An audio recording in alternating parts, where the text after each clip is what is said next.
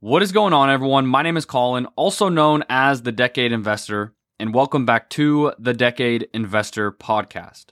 Now, one thing that I always preach, I always talk about, is time in the market beats timing the market. Time in the market beats timing the market. And as you all know, I'm data driven. So of course, in this episode, I have a study with data, historical numbers to help prove my point. But see, there's two things here with timing the market. Number one is, let alone it's statistically nearly impossible to do and time the market perfectly. But also number two is when you're timing the market, you have to be right twice. You have to buy at the right time. You have to buy low, and then you have to sell high and do that right. So you have to guess the low, one, and then you have to guess the high and get that right, two. So when you're timing the market, you don't have to be right once. You have to be right twice. And the best strategy, in my opinion, for most of us is to not even try to time the market at all. I don't try to time the market. I just try to get in the market. I am time in the market versus timing the market. So in this episode, I want to go through a study by Charles Schwab. I'll have it linked down in the show notes below. You can check it out and read more of it. But it basically takes 5 investing styles and compares them to help us understand why timing the market is A, nearly impossible, but also B, it shows that even if you were to perfectly time the market in history, using real numbers, historical data, that you wouldn't even really outperform that much someone who just gets in the market. So let me walk through what this study says. So there's 5 people. You have Peter Perfect, Ashley Action, Matthew Monthly, Rosie Rotten, and Larry Linger. Those are the 5 people. Basically what they did is each of these 5 hypothetical people received $2,000 at the beginning of every year for the 20 years ending in 2022. The money that they put in the market is in an S&P 500 index, and this is how it worked. Peter Perfect was a perfect market timer. He had incredible skill or luck, mostly luck, and was able to place his $2,000 every year into the market at the lowest possible point. So for example, in 2003, he had $2,000. Rather than putting it into the market at the beginning of the year, he waited until March 11th, 2003, which was the lowest closing level for the S&P 500 that year. In 2004, he received another $2,000, and he waited to invest until the lowest time for that year, which was August 12th, 2004. And he did this every year for 20 years through 2022. Ashley Action, she took a simple, consistent approach. Every year she received her money. On the first trading day of the year, she'd always put the $2,000 immediately in the market.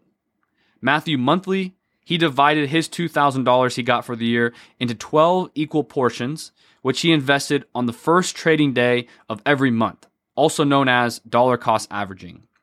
Rosie Rotten, she, hence the name, had horrible luck. She invested her $2,000 at the worst possible time, quote unquote, which is the market peak, the highest point of the year. So for example, in 2003, she invested her money, her $2,000, at the highest level of the S&P 500, which was December 31st, 2003. In 2004, same deal. $2,000 she got, and she put it in the market on December 30th, 2004, which was the highest for the S&P for that year. So Rosie Rotten bought at every single all-time high possible. And then the last person, Larry Linger, he just put his money in cash investments because he didn't like stocks. Here's what the data showed us. After 20 years, these were their portfolio values.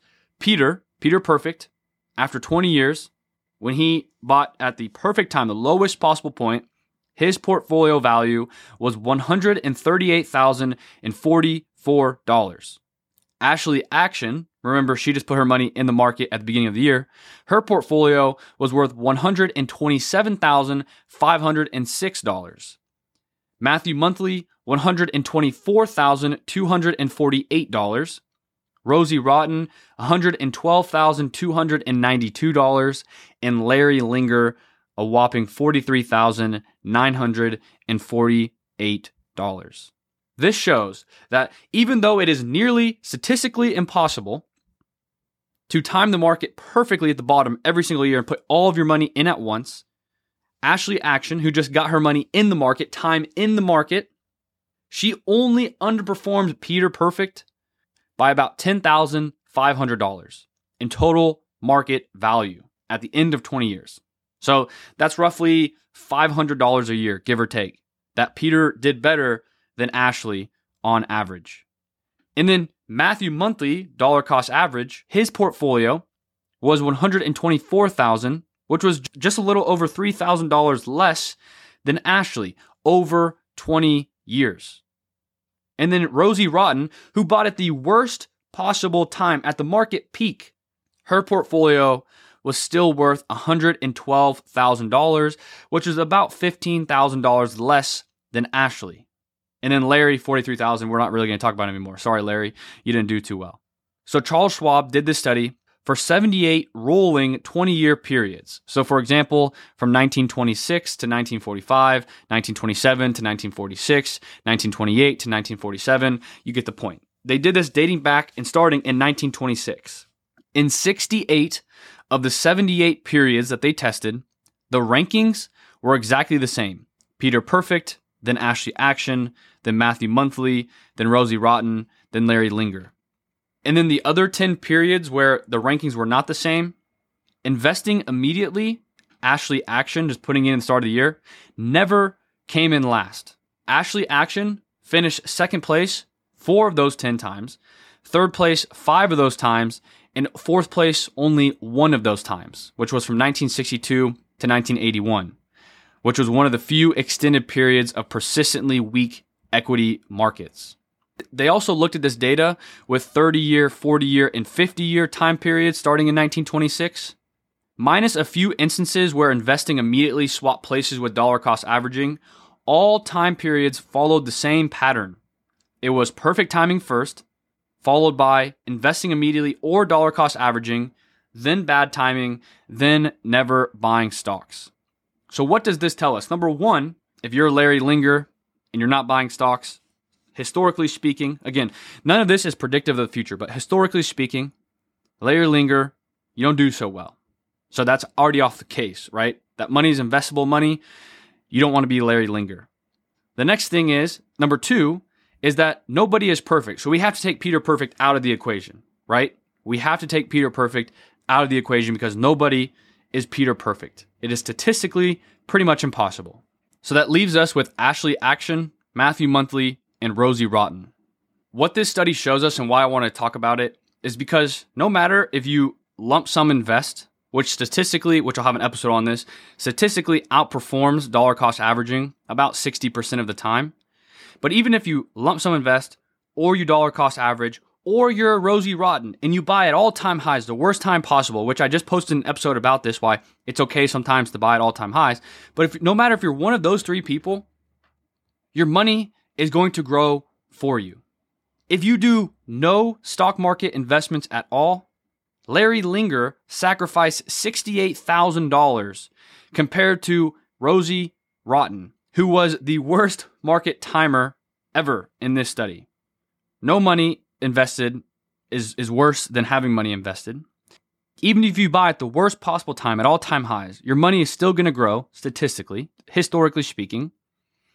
And if you're going to lump sum invest or you're going to dollar cost average, based on this study specifically, the differences are pretty minimal, right? If we go back to what I just mentioned, $127,000 versus $124,000, about a $3,000 difference over a 20-year time frame. Now, of course, if you're investing more than $2,000 a year, that is going to be a little bit bigger. And there's pros and cons to lump sum investing in terms of psychologically speaking compared to dollar cost averaging, which I'll talk about in a future episode. It might already be up when you're listening to this. But I just want to share with you that while nothing is guaranteed in the market, there's always a chance we could have another, period from the 60s to the 80s, like in this study, where equity markets aren't doing so great. But if you take away a few periods over time, over a long time horizon, 20 years plus, no matter if you're the worst stock picker or the best in terms of timing of the market, your money is going to do pretty well. For me personally, every paycheck I get, I dollar cost average.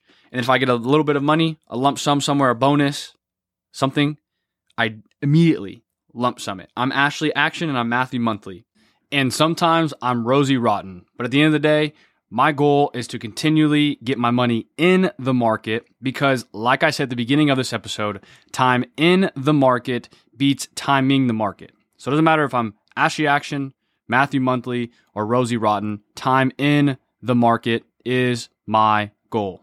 My name is Colin, also known as the Decade Investor. If you enjoy the podcast, please be sure to rate it 5 stars. It helps it tremendously. But thank you all for listening, and I'll see you in the next episode. Goodbye.